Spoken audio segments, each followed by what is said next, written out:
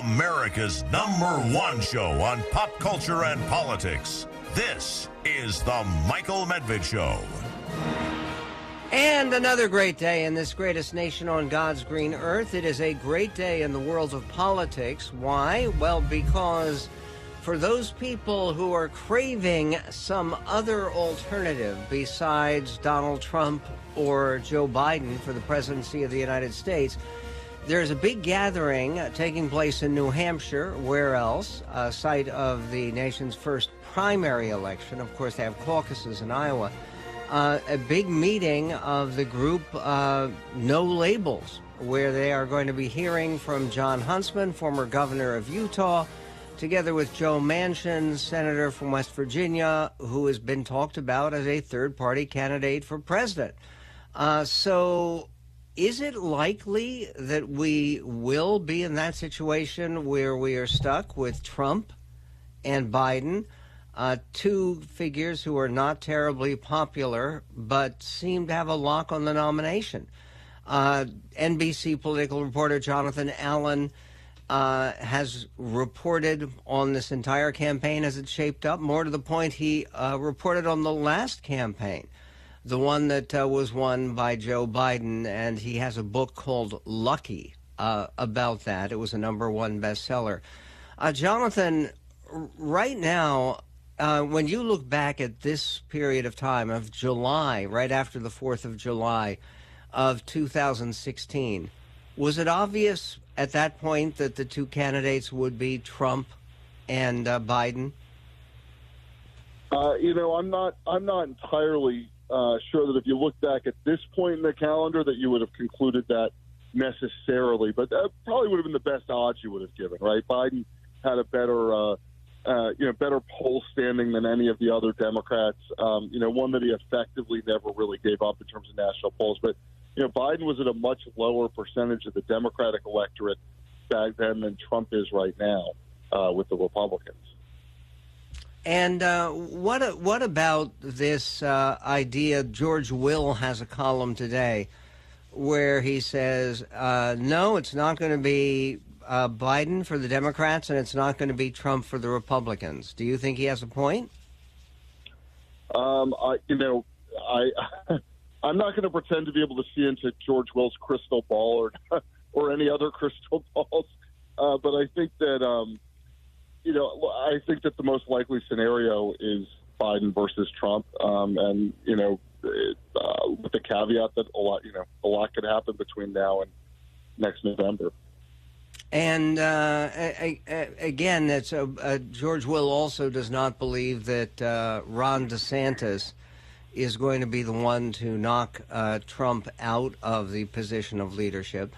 Ron DeSantis had a story that broke Saturday night, a Saturday night massacre, firing roughly a dozen staffers in a campaign shakeup. Is that significant? It is significant, and the reason that I think it's significant is what it says about, where the campaign stands just sort of politically.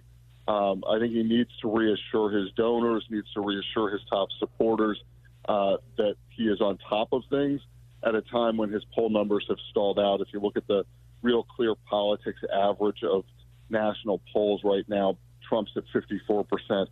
DeSantis is at 20%. So I think he needed to do that. But the other thing that's really important here, Michael, is DeSantis raised a ton of money. He raised $20 million in 6 weeks. He burned through about 40% of it, burned through about $8 million. Another $3 million is earmarked for the general election, meaning he can't use it in the primary.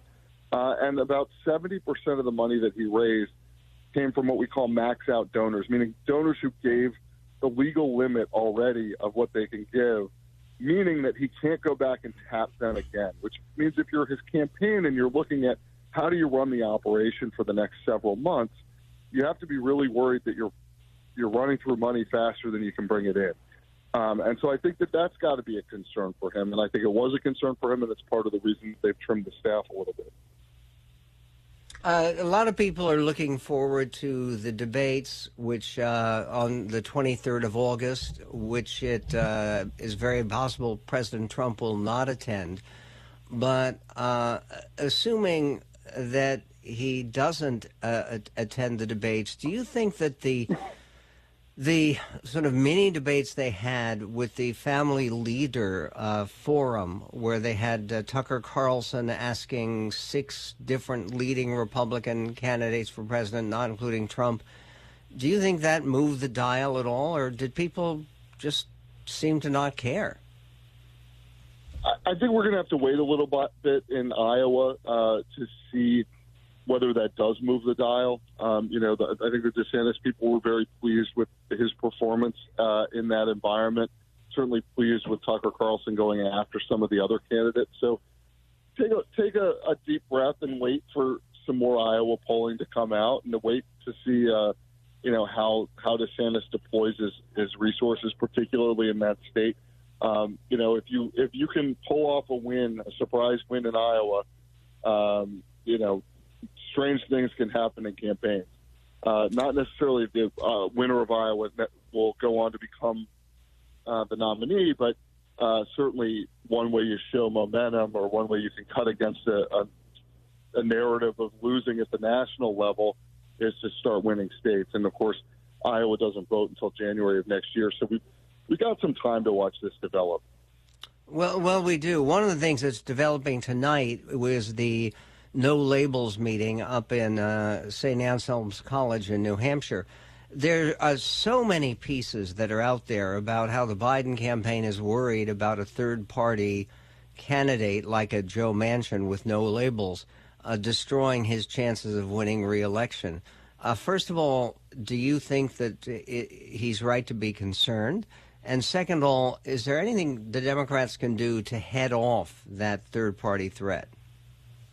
I mean, Democrats should be more worried about Biden if he's not concerned about the threat of a third-party candidacy. They saw in 2016, Gary Johnson and Jill Stein and, other third-party candidates strip votes out from the two parties, and that harmed Hillary Clinton in swing states. So even with a relatively small footprint of say the Green Party, a candidate can cause a lot of distress. A third-party candidate can cause a lot of distress for one of the main two parties. And I think with No Labels saying they're going to spend $70 million to get on the ballot, I mean that's real money. So Biden should be worried. I think that he is worried. At least the people around him are worried, but it's not something they want to talk about. I think they're hoping it will just go away on its own. Yeah, well, again, it looks like tonight should not go away. Did you see that Larry Hogan indicated he might support, he is an official of No Labels, and he said he might support their ticket, meaning he might be on their ticket? I mean, we still don't know who those candidates are going to be, and it doesn't surprise me that Hogan would be somebody who would be in the mix for that. He was a very popular Republican governor of Maryland. So it wouldn't shock me if he ended up on that ticket, or Joe Manchin from West Virginia did, or John Huntsman, the former Republican governor of Utah. There's a handful of people. The question, I think, is, will any of them get traction? And you can expect that they're going to be fought by the Democrats in terms of trying to get ballot access and things like that as No Labels tries to get up and running. But I guess I hate to say this again, Michael, but I sort of feel like we're going to wait and see. Is the No Labels thing something that actually develops or not? Right, and we are indeed, because that's who would have predicted.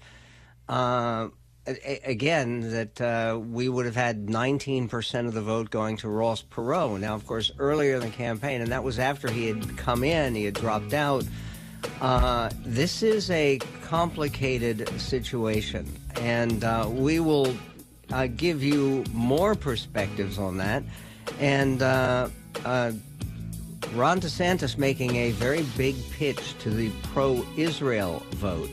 That and more coming up on The Medved Show. Michael, you know everything about anything. Michael Medved.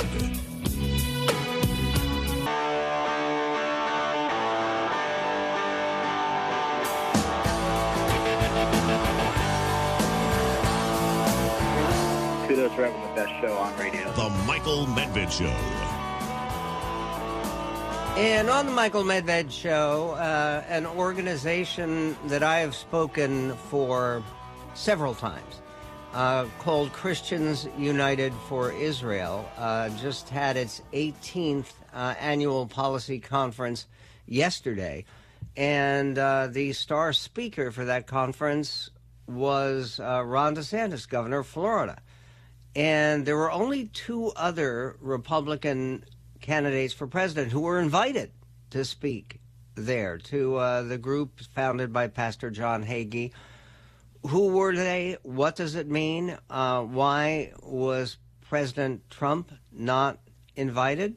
We will get to that. But first of all, another very different kind of gathering was held in Chicago over the weekend.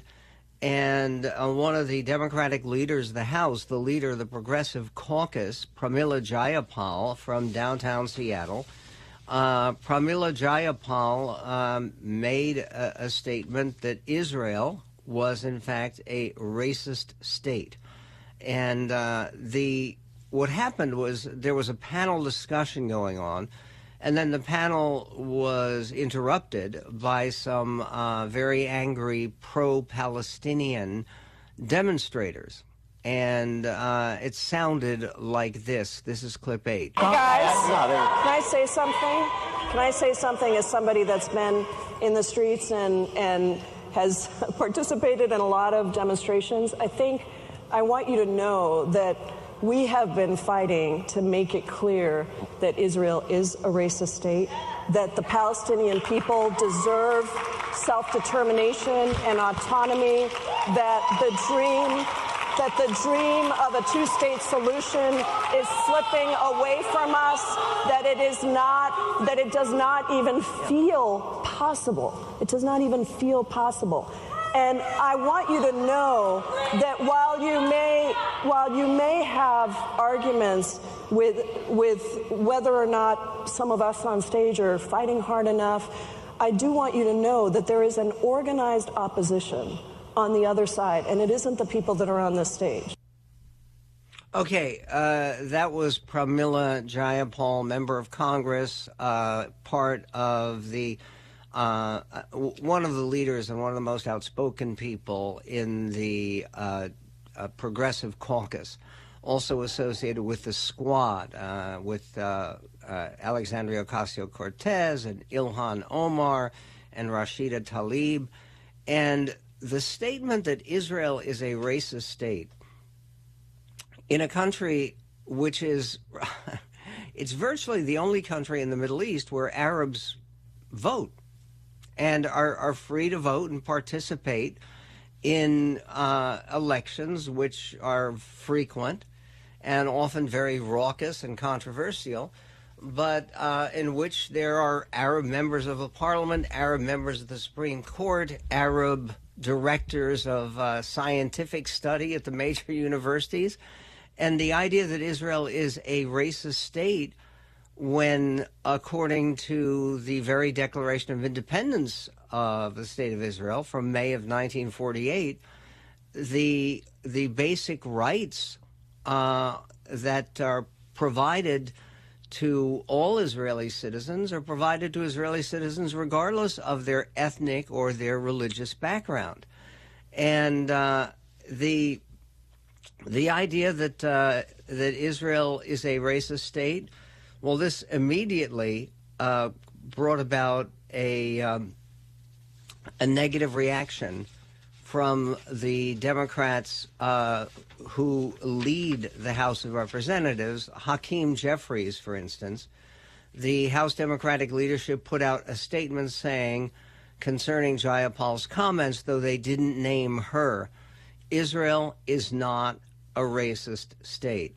As a Jewish and democratic nation, Israel was founded 75 years ago on the principle of complete equality of social and political rights for all of its citizens, irrespective of religion, race, or sex, as codified in its Declaration of Independence. And that was signed by Hakeem Jeffries and the 3 members of his top leadership team. And they did add there are individual members of the current Israeli governing coalition with whom we strongly disagree, just as we often disagree with U.S. House Republican lawmakers. Okay, then Jayapal herself, having been sort of spanked by her party's own leadership, came out with something of a backtracking statement. She said, "Words do matter, and so it is important that I clarify my statement. I do not believe the idea of Israel as a nation is racist. I do, however, believe that that Prime Minister Netanyahu's extreme right-wing government has engaged in discriminatory and outright racist policies, and that there are extreme racists driving that policy within the leadership of the current government." That current government, I believe, has only been in power a little bit more than 1 year. She went on to say that that there were extreme racists driving that policy. She may be referring to Prime Minister Netanyahu or not. It could be Minister Smotrich or Ben-Gvir. They're controversial people in the government. There's no question about it. Bibi, the Prime Minister, just got out of the hospital. He was hospitalized for dehydration. He was up by the Sea of Galilee recently, and he apparently did not have enough to drink. I say as I'm reaching for my cup of water. Hold on. I can't really deliver that without having a sip of water. You'll pardon me. But the idea that somehow there is even a debate on whether it's acceptable to say that Israel is a racist state. In other words, if Israel is a racist state, what about the rights of Jewish people, or for that matter, Christian people, to exercise full rights and full religious rights in Arab states? In other words, no one is talking seriously about moving Palestinian Arabs out of the Jewish state of Israel. But one of the insistent points that the Palestinians make, and they still do this again and again and again, is that if there will be a two-state solution and there's going to be a Palestinian state, an Arab state of Palestine, then they want all of the Jewish residents of that part of the land to move. Very different perspective. Ron DeSantis on these issues coming up. Are you feeling tired as your...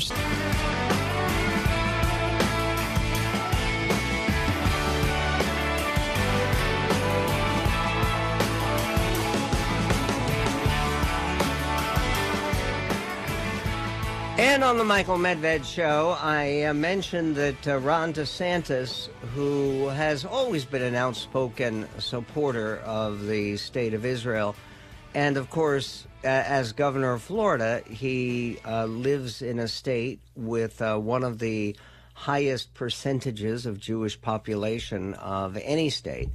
And but still, when he's speaking to Christians United for Israel, he's speaking to predominantly evangelical Christians, the same kind of people who have determined the outcome of the Iowa caucuses for years and years and years. One of the things I was just reading about was President Reagan.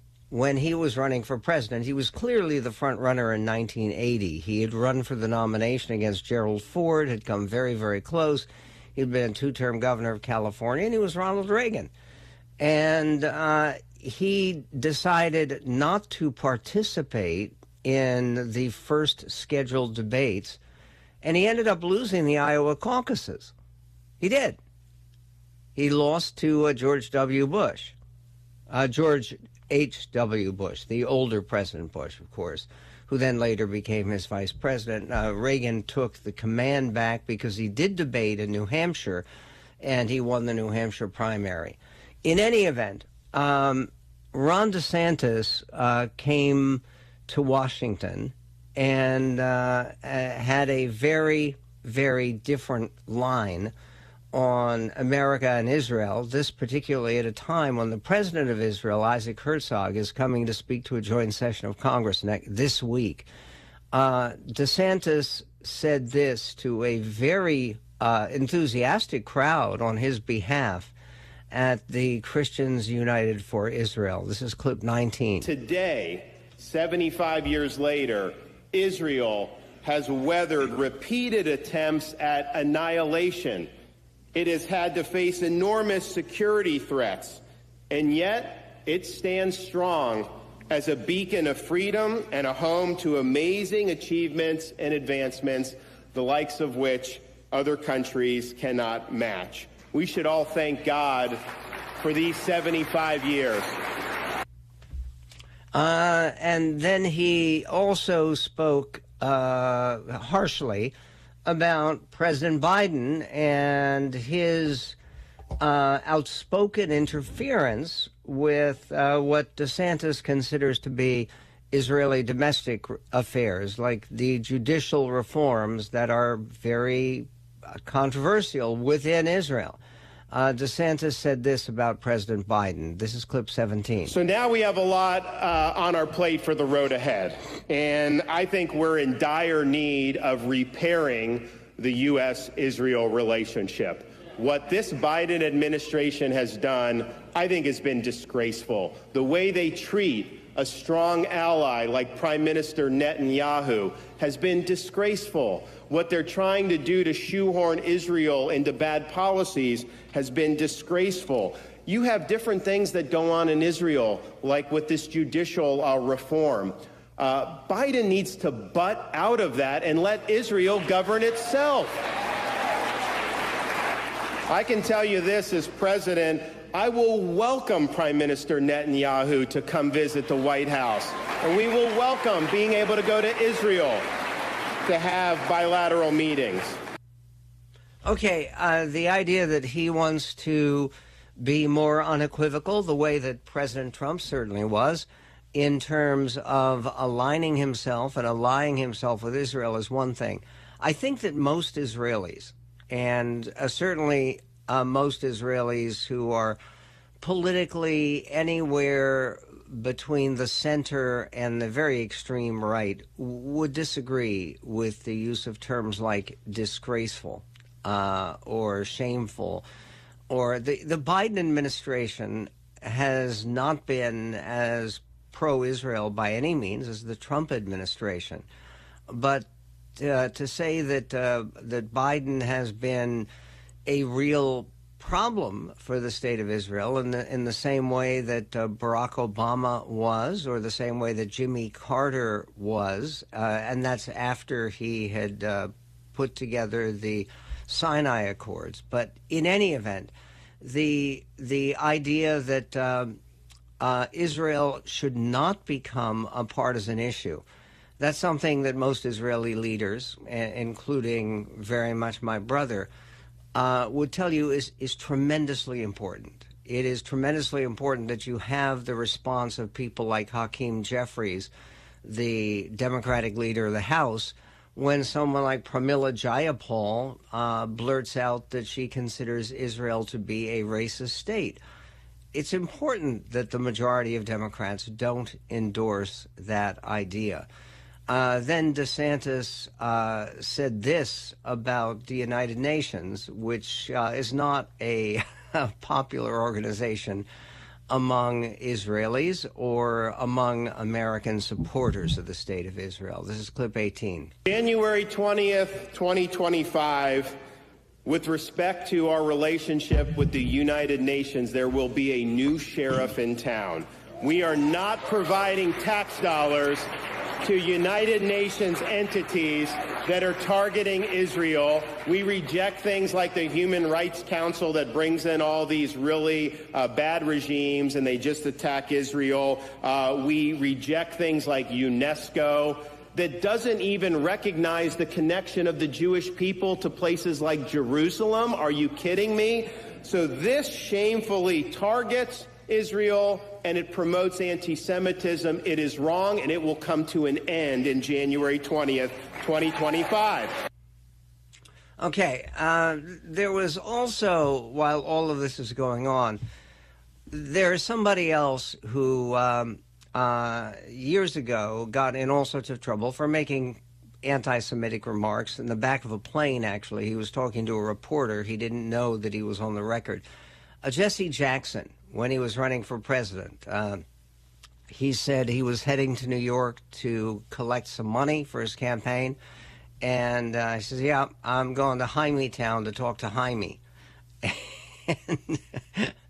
And he had to apologize greatly for that. He was honored and emotionally honored by the Vice President of the United States, Kamala Harris, in Chicago upon the occasion of him resigning, giving up his leadership of the National Rainbow Coalition, Operation Push.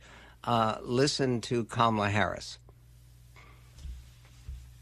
And early on, just think about it. Early on, he even had the audacity to name this coalition the National Rainbow Coalition. Think about that.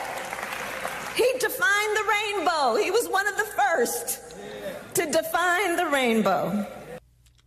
Okay, Jesse Jackson never intended to call it the Rainbow Coalition as a symbolism of gay rights, which is extraordinarily weird that she would try to suggest that, well, he defined the rainbow. I think, didn't God do that with Noah in the book of Genesis? There was also something else that Kamala Harris said, which may have been just an effort to misspeak. She was speaking at Coppin State University in Baltimore, Maryland, on the need to build a clean energy economy. And she said something very clearly that you will hear, which we'll play for you in just a moment as we come back. She said something that is just outrageous. And again, every time Kamala Harris has a big public statement, but this public statement comes across a new scapegoat, brand new scapegoat for climate change. And who's responsible? Well, you are. Why? Well, you'll hear in just a moment with Kamala Harris coming up. Now, what am I trying to say? The Mike.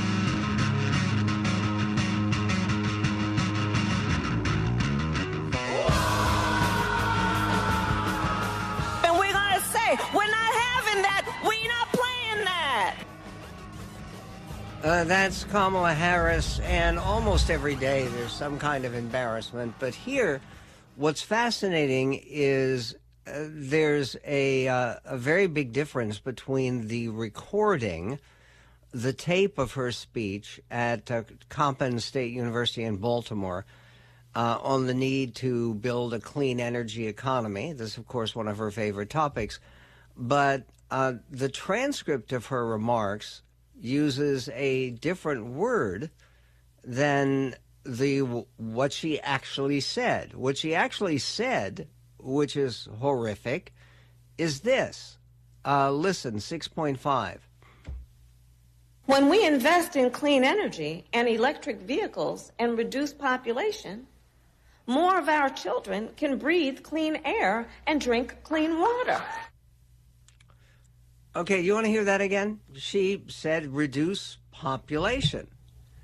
And in her transcript of her remarks, it showed the word when we reduce pollution.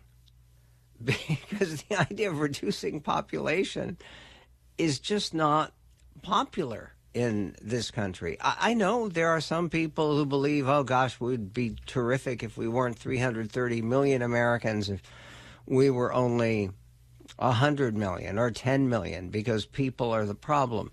But this is what she said, which makes no sense at all, because there's no way that that using electric cars actually reduces the population. unless you believe that cars, the main purpose is to make out in, and well, never mind. This is, again, what the Vice President of the United States had to say.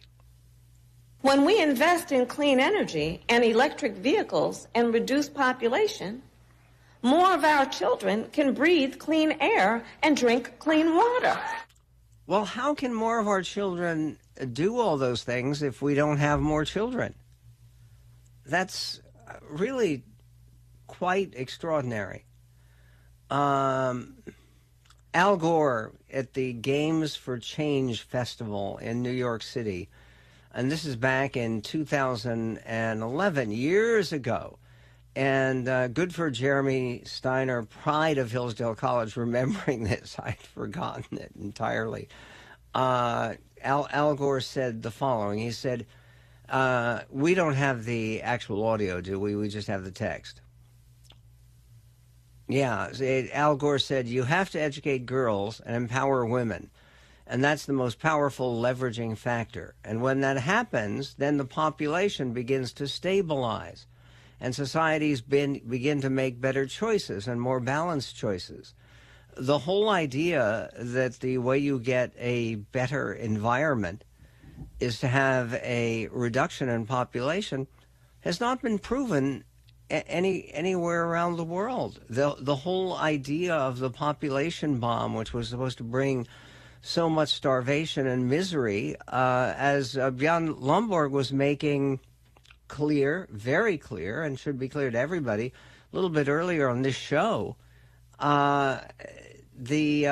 progress that humanity has made over the last 25, 50 years has been remarkable. And then there's another misstatement, and it's very weird. It's by the Attorney General of the state of Minnesota. And his name is Keith Ellison. He was the first, I believe, the first practicing Muslim member of the House of Representatives. But he was doing an interview with the Michigan Chronicle, and he made a point of attacking Clarence Thomas by comparing him to a character in a movie. This is clip 15. Well, Clarence Thomas, all you got, anybody who's watched the movie Django, just watch Steven and you see Clarence Thomas. Clarence Thomas has decided that his best personal interest is siding with the powerful and the special interests, and regardless as to who they're going to hurt. He's like, I'm looking out for me, and I don't care nothing about you. But I'm on the Supreme Court, so it's my job to look out for you. So he's abdicating his responsibility. He has abdicated a long time ago. When he got in office, he was this way. He's this way now. Maybe he's worse now. So Clarence Thomas needs to be impeached. Clarence Thomas is illegitimate and has no basis in the job that he's in. And it's a lesson to us as African Americans. Mm. What is the lesson? We all thought, well, he's a black man raised in the Deep South. He knows what racism, segregation is. He knows what affirmative action is. He's going to come around one day. Understand that it's not a matter of pigment. It's not what's on your skin. It's what's in your mind. Okay. And anyone really want to say that Ralph Ellison, with his reference to the Quentin Tarantino film Django Unchained, I mean, honest to goodness. By the way, I think Django Unchained was a wildly overrated movie. But the part that he's talking about, Stephen, is played by Samuel L. Jackson. And he is what is called a house N-word. And he is a house slave who is deeply loyal to his master. And his master is played by Leo DiCaprio. So, and the idea that Clarence Thomas, who has struggled, he wasn't favored somehow by some master above who has allowed him to live in the big house. He worked up from shacks and from true poverty and from true oppression, and he did it through his own brilliance and his own character. And the idea that you would attack someone like Clarence Thomas in that regard is a shame. Speaking of a shame, over the July 4th weekend, there was a big national convention of the National Education Association, a conference in Orlando, Florida. And Rebecca Pringle, who is president of the National Education Association, became emotional. Listen to clip 10. I can hear Chief Seattle crying out to us, urging us to remember, when you know who you are, when your mission is clear, and you burn with the inner fire of an unbreakable will, no cold can touch your heart. No deluge can dampen your purpose. And yea, you are those stars in the darkness. Your light will not be dimmed. Your purpose will drive you in a righteous fight for freedom because you know who you are. That's right. Yes. By the way, Chief Seattle never said those things, but Rebecca Pringle did, and she actually went on. There's more of the same. Listen. Our mission is clear. We will advocate for the rights of education professionals, and we will change this world for our students with that inner fire burning. We will never bend. We will never be broken because we are the NEA, and we will always, always do what we must to be worthy of our students. Thank you, NEA, for all you do every day for our babies and for our colleagues and for your states and for this country. Onward, NEA! Onward! But I'm not satisfied. You ain't seen nothing yet. Bringing back Al Gore a little bit. Is there any wonder why? I mean, a number of people have talked about the fact that Americans really do have a problem right now, and it's not so much seeing yourself as righteous and doing the great will of Chief Seattle. Chief Seattle, by the way, was notable because as the chief of the Duwamish, he was the one local Indian leader who welcomed what they called the Bostons, which was the people who actually had traveled actually by boat to get there and to establish this city in 1851. But leave that aside. The difficulty we have right now in this country is viewing the other side as the enemy, as evil people who have no good intentions at all. And this idea that we just heard from Rebecca Pringle, we deserve better. We can do better in this greatest nation on God's green earth.